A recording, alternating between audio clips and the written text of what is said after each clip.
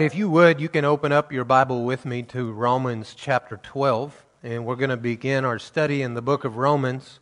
We have made it through the first 11 chapters now, and I would say that for myself personally, Romans 8 is easily my favorite chapter in Romans. But I would say that probably, if I would take a poll, Romans 12 has the most well-known verses. And in this house, maybe it wouldn't be, maybe there would be a mixture. But most people, Romans 12 is a go-to scripture that they've heard lots of teaching on and received lots of revelation.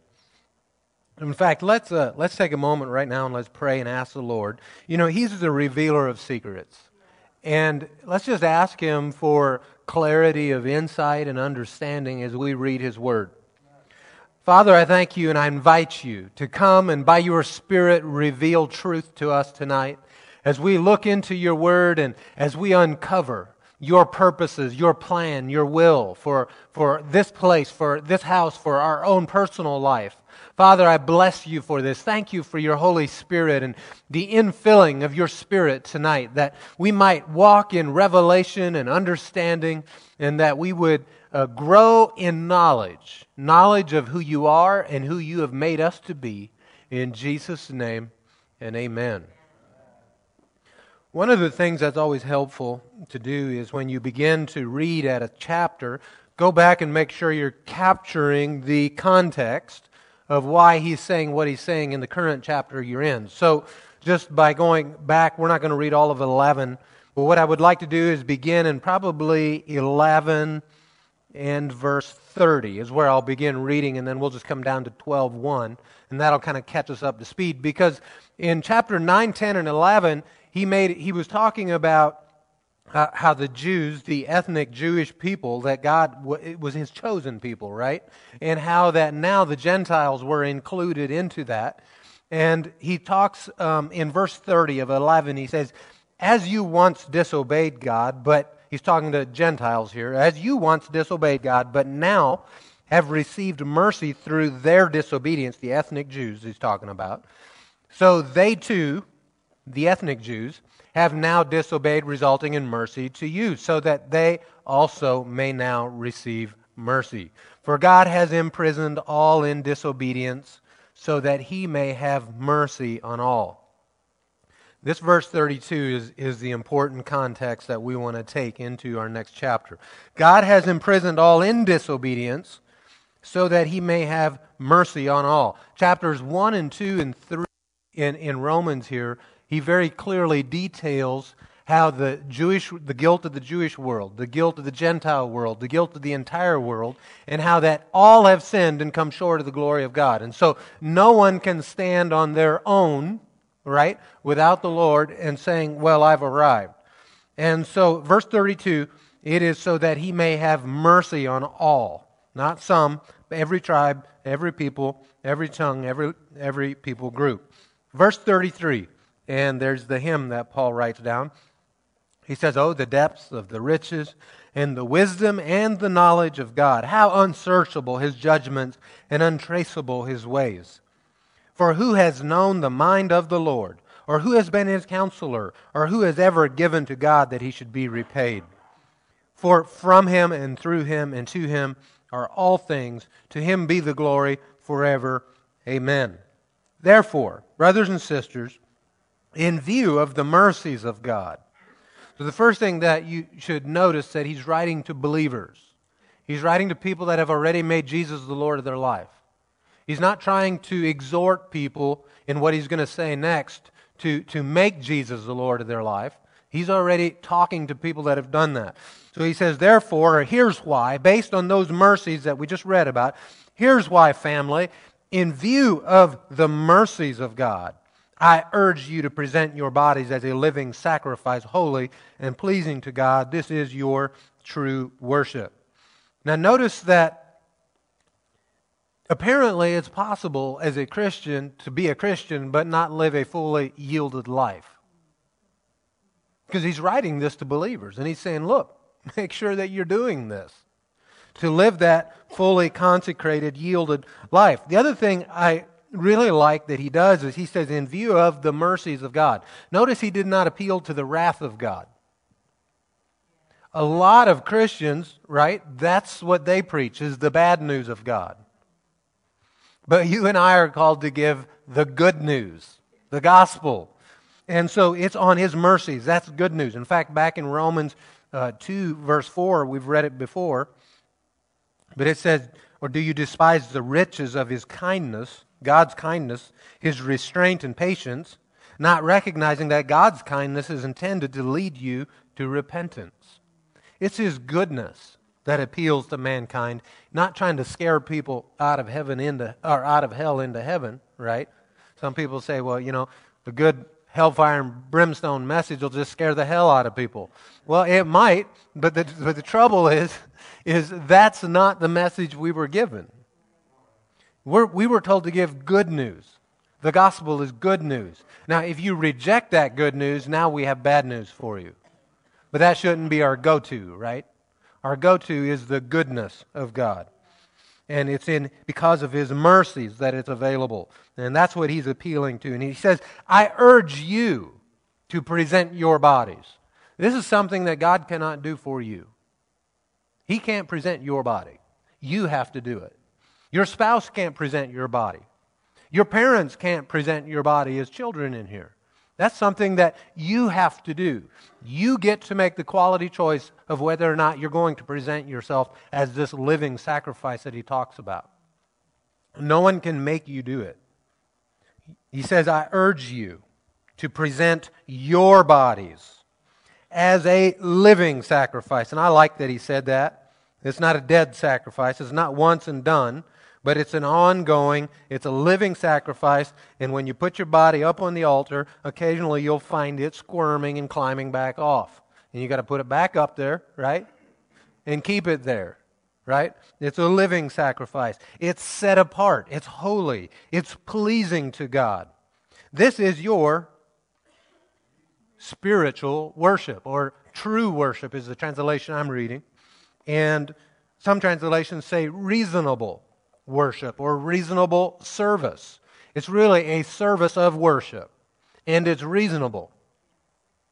If you really stop, is God an unreasonable God?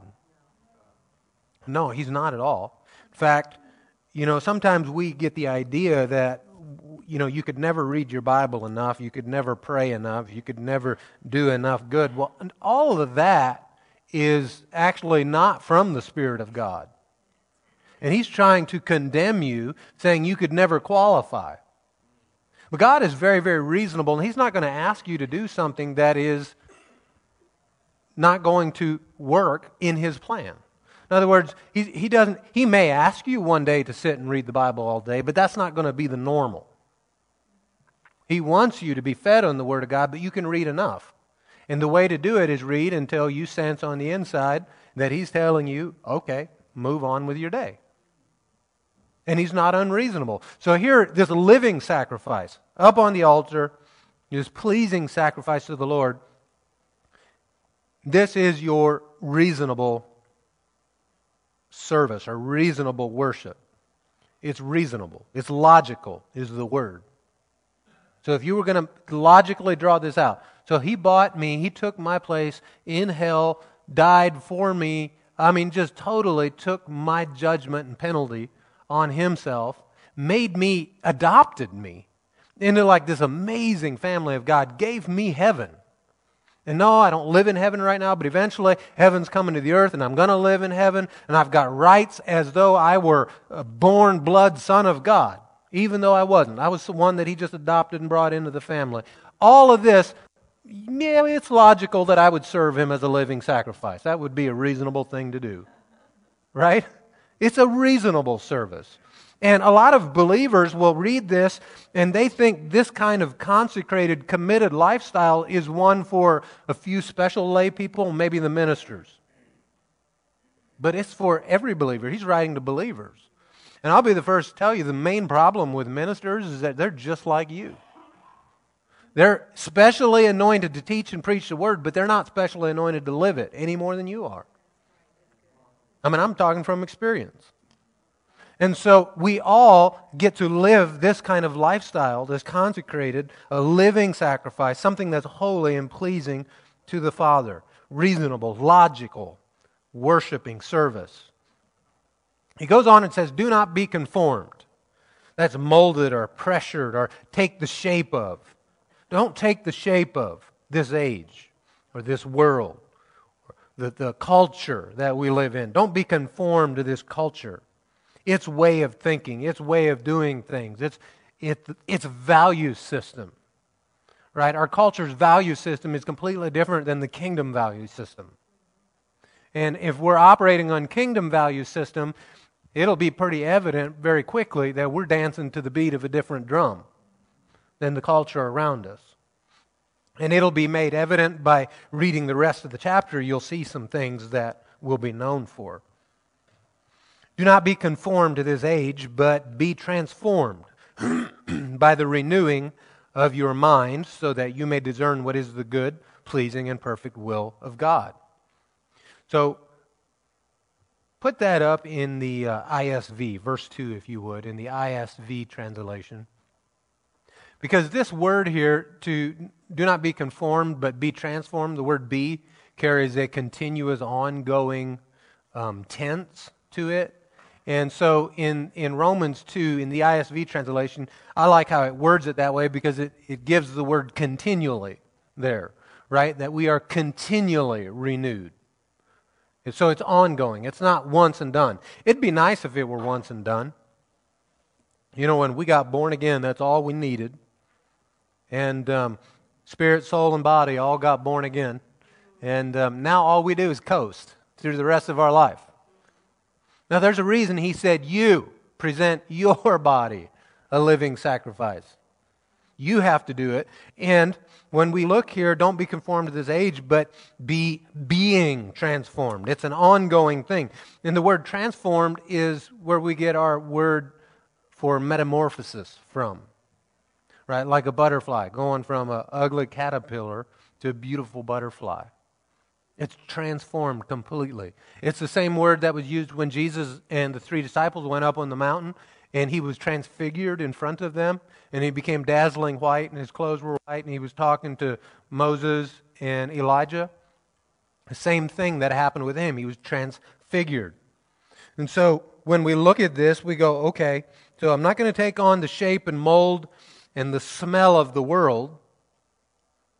Remember the 3 Hebrew guys that went into the fiery furnace? They wouldn't bow, they wouldn't worship to the idol. So they get thrown in the furnace, and they did not take on the shape of things that get thrown into furnaces. Ashes. You know, there was no ashes, we all fall down with them. Their ropes burned off, but their clothes didn't even burn, and they came out of that thing, and it says they didn't even smell like smoke. They didn't even smell like smoke, which would have been a little disappointing because, you know, I was in there, smell my clothes. They're like, you don't smell like smoke. I don't believe you. But no, they didn't even smell like it. See, we can be in our culture and not take on the smell of our culture. We're in it, we're not of it.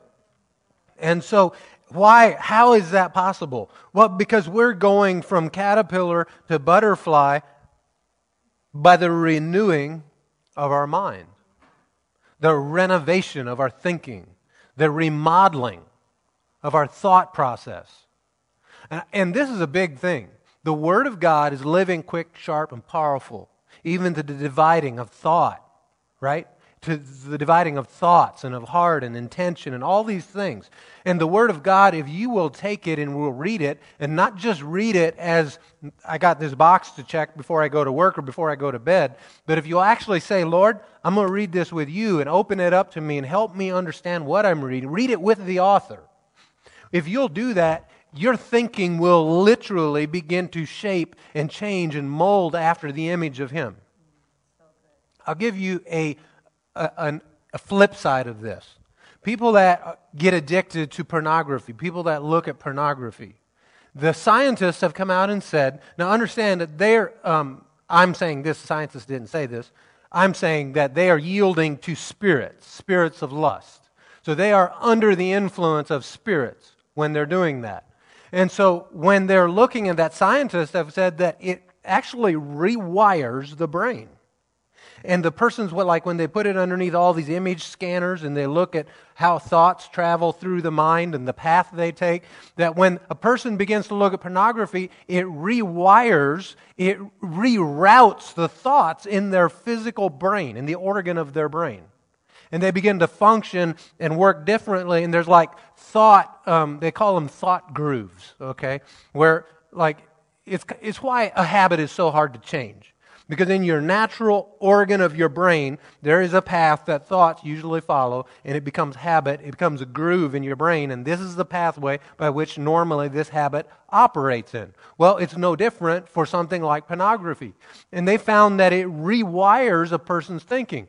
Well, if a spirit of lust and a natural thing, right, because it also involves the natural, if that can cause your thinking to be rewired and changed from how it was earlier, how much more would the Word of God rewire and change your thinking, reroute thoughts into ways that are now bringing out God's character in your life, His thoughts in your life, His love in your life, His expressions through you. And you say, oh, well, that's great. I read it this morning. My thoughts are rerouted. That's true. The trouble is, if you don't get right back in and continually keep that renovating process in your mind up, it doesn't take long and you begin to go to old ways of thinking. Why? Because your brain never got saved. Your spirit was saved, it was born again, but your mind was not born again. Your thinking wasn't born again, your flesh wasn't born again. It still likes those old things. But in your thinking, if you'll continually renovate your thinking with the Word of God and allow that to function and work in you, there's something that takes place here. So that, now we're getting to the reason of it, so that you may discern what is the good, pleasing, and perfect will of God. So you may discern, all right, or know, or the word is test, so that you may prove out by testing is what it means. It doesn't say so that you may find the will of God, or that you may hunt and discover the will of God. It does not say that. I know that's how we usually read it. That keep your mind renewed with God's way of thinking so that you can discover His thinking. But that is not what that word means. That word means actually to test, like it's a scientific term. When you find a theory and now you're testing the theory to see whether or not it's true. That is what that word is. It's a proving out of, or a putting that theory to work to see is it tried and true. Remember David when he was going to go out and take on Goliath and Saul gave him his armor? And he goes, no, I haven't proved these. That is exactly what that word is meaning. I haven't tested it and tried it. I haven't put it to the test. So here, now, it goes without saying that if you renew your mind with the will of God, you will find the will of God. But that's not what He's trying to get people to do, is to discover it. He's trying to get them to actually act upon it and put it to the test. So that you may discern or test what is the good, the pleasing, and perfect or complete will of God. Put up verse 1 and 2 in the Amplified. I'd like to read it in there. Okay, verse 1 in the Amplified, he says, I appeal to you therefore, brethren, and beg of you in view of all the mercies of God, to make a decisive dedication of your bodies. That's the thing with a living sacrifice.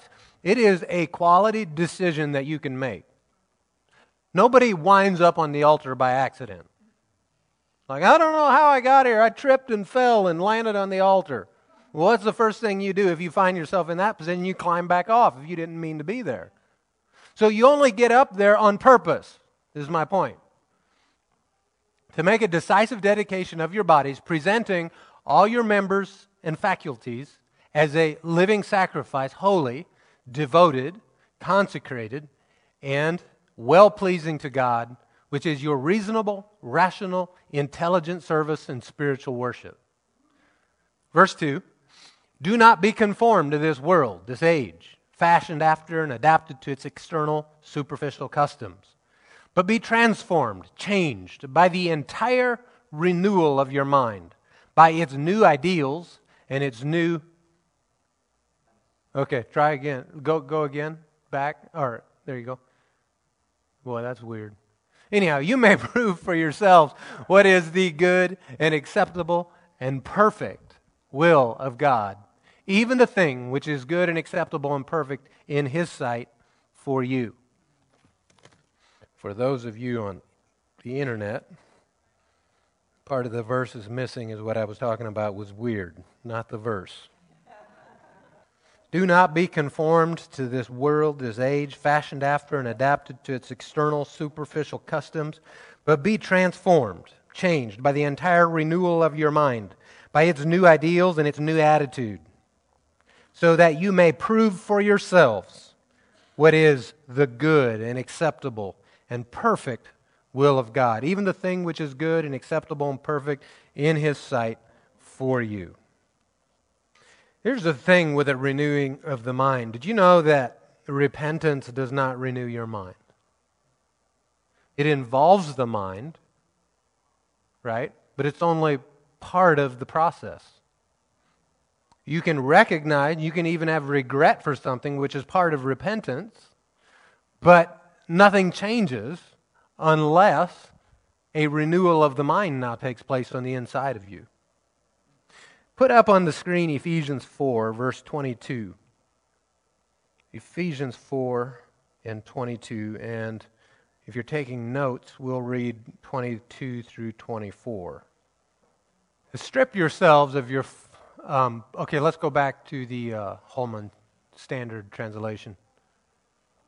You took off your former way of life, the old self, that is corrupted by deceitful desires, and you are being renewed in the spirit of your minds. That is, let's just ask this question, how do you renew your mind? By the Word of God, okay? So you're being renewed in the spirit of your minds. Verse 24, you put on the new self, the one created according to God's likeness in righteousness and purity of truth. So there's a putting off, but then there's a putting on. Both are deliberate actions. The one is done because you realize it's wrong and sinful. The putting on is done because you've got a renewed way of thinking. Look at Colossians 3, 9 and 10. Colossians 3, 9 and 10.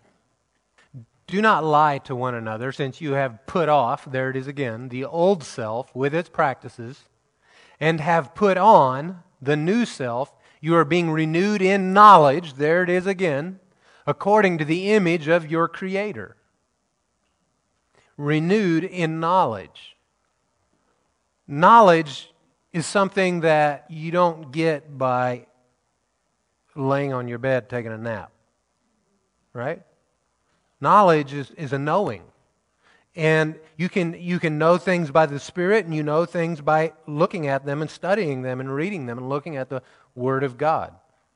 Because you are being renewed in the knowledge according to the image. It's like looking in a mirror and being fashioned after the image in the mirror, except the image in the mirror is Christ. Look at James chapter 1, verses 21 and 25. Therefore, ridding yourselves of all moral filth and evil excess, humbly receive the implanted word, which is able to save you. I ask, how do we renew our mind? Well, by the Word of God. By reading the Word, and in the Word you discover His will, His purpose, His plan. You discover how God thinks, the character of God, the things that please God.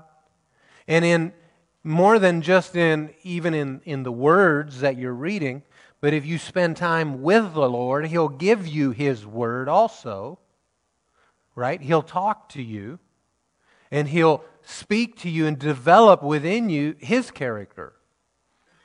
And we'll rid ourselves of all these things. We'll receive the implanted Word, which is able to save you. The Word is alive. Who is the Word?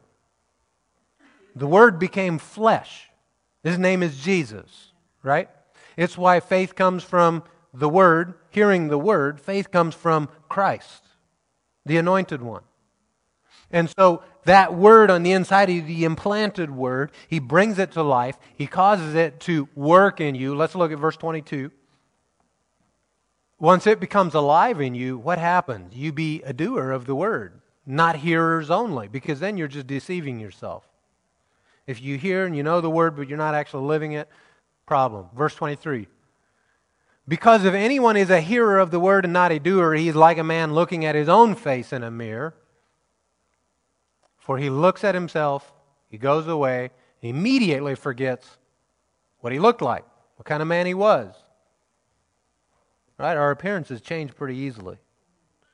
And people always look at themselves in the mirror. Do I still look like the last time I looked? Yep. Or, nope, there's a booger hanging out your nose. Oh, boy, I'm glad I looked in the mirror before I went out there, right? Mirrors are useful. Okay, verse 25. But the one who looks intently into the perfect law of freedom and perseveres in it, and is not a forgetful hearer, but one who does good works, this person will be blessed in what he does. All of this comes out of a renewed mind, that implanted Word that is working in you. The implanted Word. Are you planting the Word inside of you? We all know, well, we definitely don't want to be conformed to this age. That's bad. We don't want to take the shape of the world, of the culture, of their values. That's bad.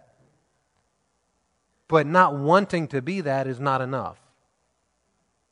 That's great to have that desire, but that's not enough. There is something that takes an actual effort from us, that whole putting ourselves up on the altar and keeping ourselves there. And living a life that's holy, consecrated, is sanctified, is set apart, is the way to say it, for Him.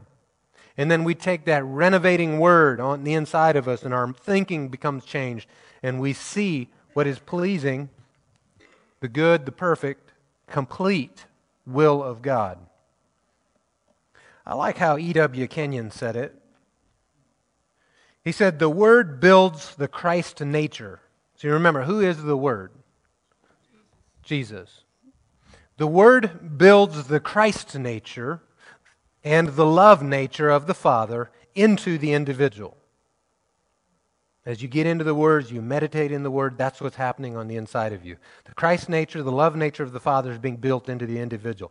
God is building Himself into us, making Himself a part of us as the Word, I love this, dominates, rules, and satisfies our spirit nature. E.W. Kenyon's the one who said that. The Word will dominate, it will satisfy your spirit nature. The Spirit recognizes, you know that verse that, from deep to deep, deep speaks to deep. The deep things of the spiritual realm. What your spirit on the inside of you is that deep. And so when it comes and it takes its form of life on the inside of you, and you awaken to His way of thinking, to His way of doing things, you begin to see things differently, and suddenly outward actions, that whole not just being a hearer, but a hearer and a doer, the outward actions begin to line up with the character and the life of God, of who He is, of who He claims to be. And people, it becomes evident by looking at your life that, wow, that's one of those renovated ones. Right? Those renewed ones. The remodeled ones. Someone say, I am remodeled in my thinking. To be built after Christ.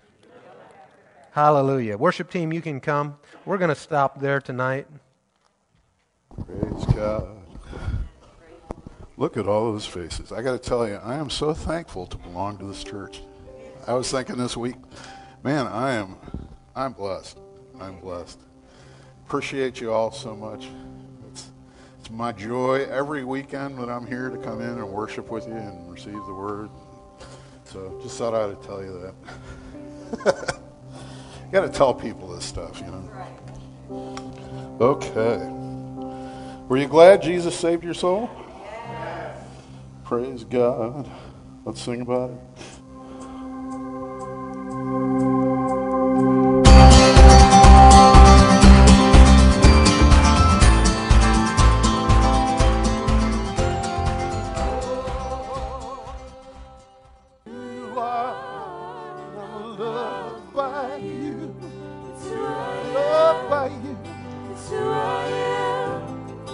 who I am.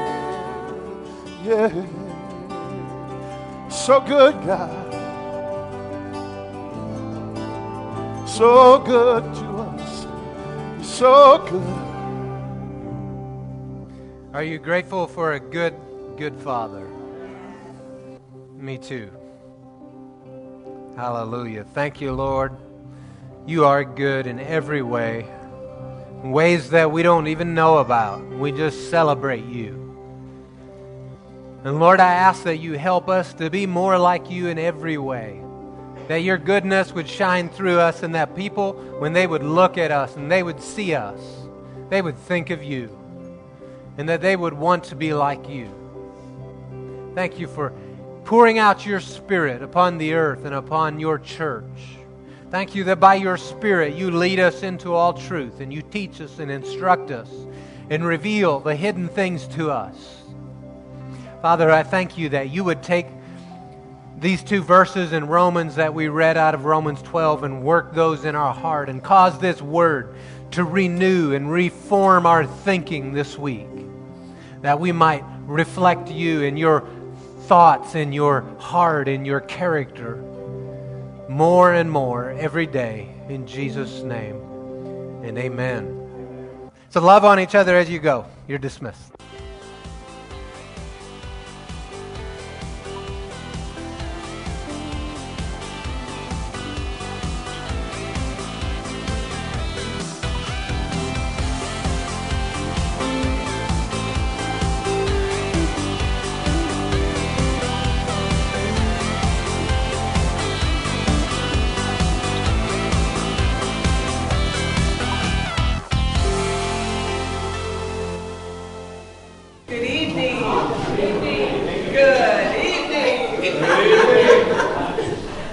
Hi, everybody. Glad to see you all here tonight. Are you staying warm? Yeah? Praise the Lord. Well, I'd like to encourage our worship time tonight with Psalms 136. It's a fabulous psalm. And it's got a resounding theme about it. And if you can believe it, God says 26 times in this psalm, my mercy endureth forever. If 25 wasn't enough, he takes it to 26. I think he wants us to understand that his mercy endureth forever. And a really good translation for that is, my love never runs out. Isn't that so beautiful? So I was meditating on that, and I thought, if you have a weakness or a habit or something that you just can't seem to get victory in, you get so far and then you blow it again, or you keep going around and around the same mountain, not thinking that you can dislodge from it. Come to this scripture, this chapter, and realize no matter how many times you miss it, God's love never runs out. His mercy endureth forever. Isn't that beautiful? You just take it right into your heart. He starts off with, oh, give thanks to the Lord, for he is good. Why? For his mercy endureth forever. Oh, give thanks to God of gods, for his mercy endureth forever. Oh, give thanks to the Lord of lords, for his mercy endureth forever. For to him who alone does great wonders, because his mercy endureth forever. Who remembers us in our lowly state, for his mercy endureth forever. And rescues us from our enemies, because his mercy endureth forever. Who gives food to all flesh, for his mercy endureth forever. Oh, give thanks to the God of heaven. Why? Because his mercy endureth forever. His love never runs out. Father, we just thank you tonight. We give you our praise and glory, our worship. We just come as worshipers tonight in spirit and in truth. Father, we love you. Jesus, we adore you. Holy Spirit, thank you. We bless you and honor and celebrate you in our time together tonight as children of God in the body of Christ. So let's stand up together and let's remember in every moment of our life, His mercy endureth forever. Why? Because His love never runs out toward you.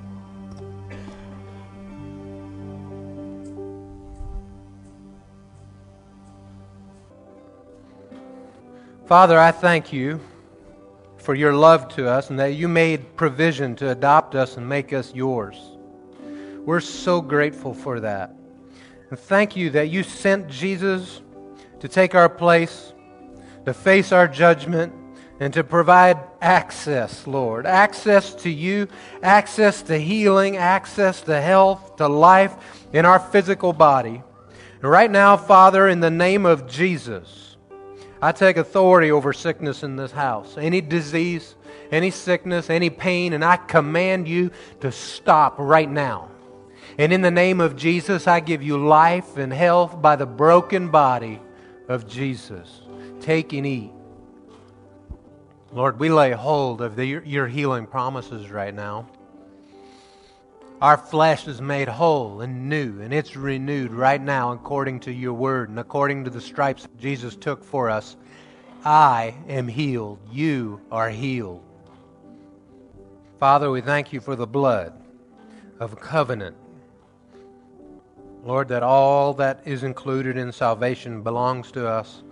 We don't take it as one that deserves it, Lord. We take it because you made a way for us. We're so grateful. And we gladly claim it in Jesus' name. Let's just say this. I am washed in the blood of the Lamb. I am redeemed. He has made me whole. He has made me the head and not the tail. I walk in the wholeness of Christ. I have life and health within my body. I have peace in my soul. I belong to Him and not myself. Hallelujah. All right, you can pass your little cups in to the center aisle and they'll come pick them up. Here in just a moment, we will dismiss the children to their classes and the teachers to their various places. And while they're doing that, you can greet someone, welcome someone. If you see someone new here, make sure to make them feel right at home. And if you see an old-timer here, make sure to make them feel right at home. All right. You're free to move about the cabin. Well, good evening, everyone. Welcome to Church of the Word International. We're so glad you're here with us tonight.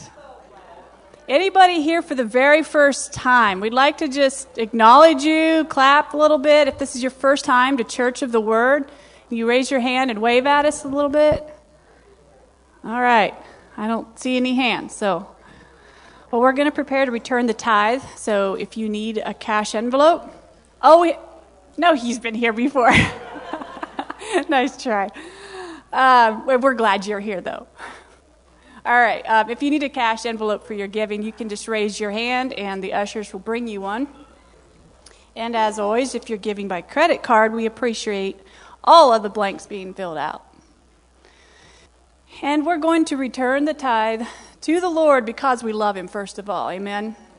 And because it's a way that we demonstrate honor to the Lord and that He has first place in our life. And, we teach that here at this church. I mean, if you've been with us any length of time, you've heard us teach on tithing and that it's for today, and it is definitely for the New Covenant believer. So you're not new to that. The question I have is tithing the only thing there is to prospering? Because when we teach on the tithe, we know that in Malachi it tells us that there is a blessing. The windows of heaven are open for the tither, and the devourer is rebuked for your sake. So is the only thing necessary for you to walk in prosperity, is it just tithing? I heard a no. Somebody's right on the right track. Is it possible you could tithe and still be struggling financially? Could you tithe and still just paycheck to paycheck? And yeah, the answer is yes, because it's not that God's not doing his part. He does his part every time. But he's set up laws of increase. And if you will violate those other laws of increase, you're not going to walk in the full prosperity of God. You could violate a law of obedience. And he might have been saying to you, kind of nudging you on the inside, hey, step out and do this. Open up a new department in your business, or maybe turn in your 2-week notice and start a new business, go a different direction, and you're saying, no, that doesn't work, and you don't follow the principle or the law of obedience. He's trying to bless you. On the other side of that, obedience would have been the blessing. But if you violate that and won't obey him, what about your tithing and the Lord brings in some increase, but you're not operating in the law of diligence or stewardship? In fact, you know how in Proverbs it tells you to know the state of your flocks? You don't know the state of your flocks. You don't know what comes in and what's going out. You just sort of shooting from the hip. And I don't know. We'll see how that works out. It's not that the Lord's not doing his part. So, and there's others. I'm just referring to some. So what if you're tithing out of fear instead of out of a heart of love and honor to the Lord? What if it's more of a religious thing, like we know Christians tithe, so we check the box, and it's not really in faith? Well, how many times did Jesus say in regards to healing, be it unto you according to your faith? What if you don't even believe that God wants you to have superabundant wealth? What about that? If he might be wanting to do something for you, but it's coming up against, you don't even believe God wants that for you. You guys are super quiet sometimes. It's okay to interact a little bit here. So I want to talk a little bit about that. I think that in the coming weeks, God's going to have us teach some on some of these laws of increase, but I want to talk tonight about a foundation really in the realm of what do you believe? Be it unto you according to your faith, like I said, Jesus said, in regards to healing. I think that's true for other things as well. If you don't believe it, what about that? If you don't believe the windows of heaven will be opened for you, and you're not expecting that, and you're not looking for that, and you just, you have an issue with people that have a lot of money. Well, will you experience that? Will you walk in the full prosperity of God? If you can turn over to Psalms, well, actually, no, go to Deuteronomy. Go to Deuteronomy chapter 8. If you study the word at length at all in this area, you'll see that God not only wants you to be prosperous, but tells you how to prosper. And he's the one that has set up these principles, these laws of increase that work for everyone that'll act on them. He's not a respecter of persons. They will work for everyone. And like I referred to, the foundation that I feel like I want to talk about tonight is, what do you believe about God? And what do you believe about his character? Do you believe he wants you to prosper? A little bit? Okay, but not that much, because that much would be sinner's side. Do you have levels here of this? Deuteronomy in chapter 8, verse 18, it says, to remember the Lord, it is he who gives you the power to get wealth. Now, why would he give you the power to get wealth when he doesn't want you to have any? That just doesn't make any sense. Okay. I don't want to take too much of the pastor's time here, so I know I cannot, but I just felt overwhelmed today when I was studying all the different places where he tells us, think about Joshua, meditate on the book of this book of the law and speak it. Don't let it depart from your mouth day and night, because that's how you're going to prosper. That's how you're going to have good success. Why tell us that if you don't want us to prosper? Why in Deuteronomy he says over and over, obey my commands, obey my decrees, and then you're going to increase. Proverbs is full of it. The fear of the Lord, the wisdom, this will produce riches and wealth in your house. In the one that fears the Lord. How about 2 Corinthians chapter 8, verse 9? Jesus was rich, yet for our sakes he became poor, so that through his poverty we might become rich. Now, if you want to spiritualize that word rich, look it up in the original. It literally means an abundance of outward possessions. So, and just a side note, being rich is about much more than just having dollars. The prosperity of God is not just, there's a lot of people who have a lot of money who are not rich, who are not prosperous. And now Psalms 115. I just wanted to read this to you.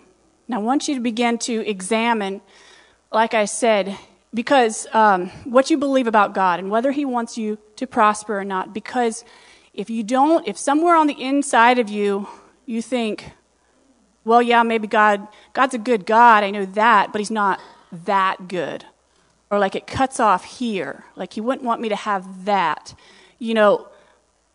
Christians should be the billionaires, right? We should have, Abraham was one of the wealthiest men of his time. Solomon was the most wealthy man ever.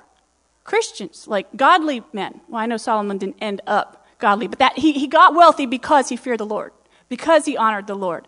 That reflects on our Father, by the way, because we're his kids. Psalms 115.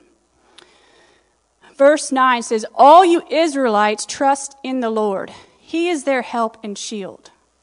He is our help and shield. You know what? We've got to have this foundation too, that everything we do, we succeed. Every success, every good thing, it is in him that we trust. It's on him we're relying on. Verse 10 says, house of Aaron, trust in the Lord. He is their help and shield. You who fear him, trust in the Lord. He is their help and shield. The Lord remembers us. Isn't that a good thought? He's thinking about you. He's thinking about you. Think he has some good thoughts? Think he has some thoughts to prosper you, not to harm you, wants to see you come out, wants to see you flourish? He remembers us and will bless us. He will bless his people Israel. He will bless the house of Aaron. He will bless those who fear the Lord, small and great alike.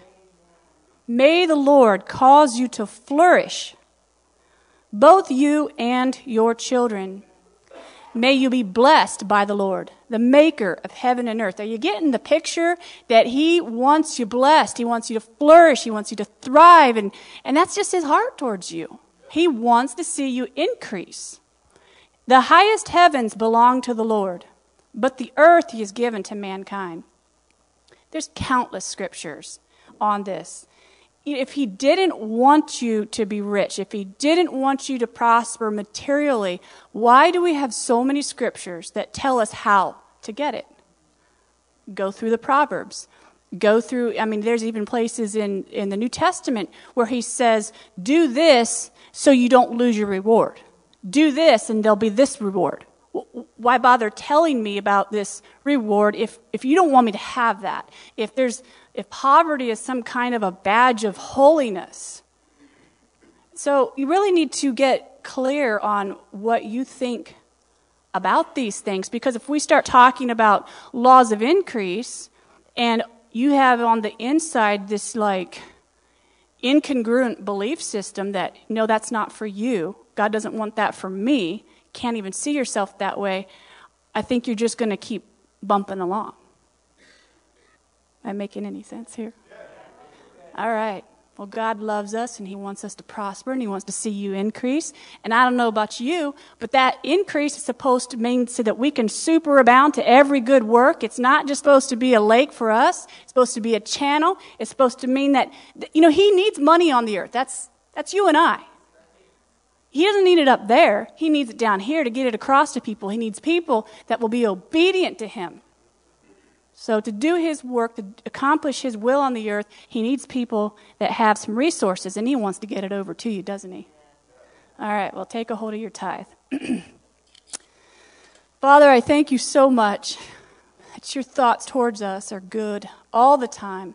And I thank you, Lord, that you want us to flourish, that you want us to increase. Lord, I ask that you open up our minds, renew our minds on this issue. Give us mind renewal in the area of finances and prosperity, and really show us how you see things. Give us the proper view of money and how to use it, and that we would have the right money view so that we could further your kingdom, so that we can be a channel to get things across to others, that we would be obedient each and every time that you give us an assignment, and that we're in a position to do so. Lord, that we're able to, when a project comes up, we can just say, how much, Lord? You want us to do the whole thing? Just help us, Lord, in this area. I know that you're good, and I know that your word is true. And I just thank you, Lord, that you have given us resources. I thank you for the incomes that we have here in this house. I thank you we're able to tithe.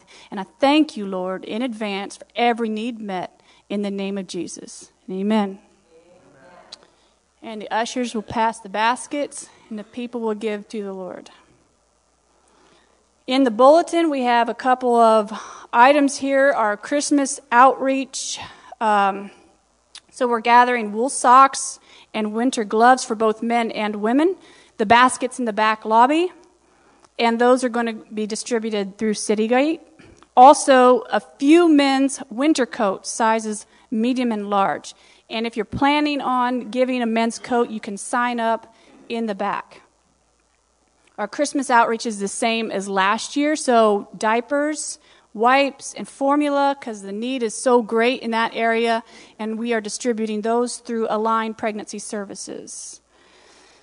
So the Christmas party, we've got details in the bulletin about that. If you have a bulletin, you can look at that or look behind me. It's going to be here at the church. It's going to be on December 18th at 4 p.m., and sign up is required so that we're prepared for you. And there will be opportunity to bring some side dishes, I believe, or something like that. Debbie will have all those details for us. Just an FYI, on Christmas Eve service, there will be no child care, straight across the board, nursery, all of the classes on up. So no child care, Christmas Eve service. And that's at 4. And it will be a shorter service. So expect good things for that. I believe our children have something in the works being planned. All right. Pastor, you come and share what the Lord's given you. Are you ready for Thanksgiving week? Yes. Every week is Thanksgiving week, right, for the believer. Just don't make the mistake of next week calling next Thursday Turkey Day, right? You might eat turkey, but that's not what it's about. And that day was instituted by a government that wanted to thank God for the good things that are in our life. And so make sure that you take some time and thank Him for the things that are easily taken for granted.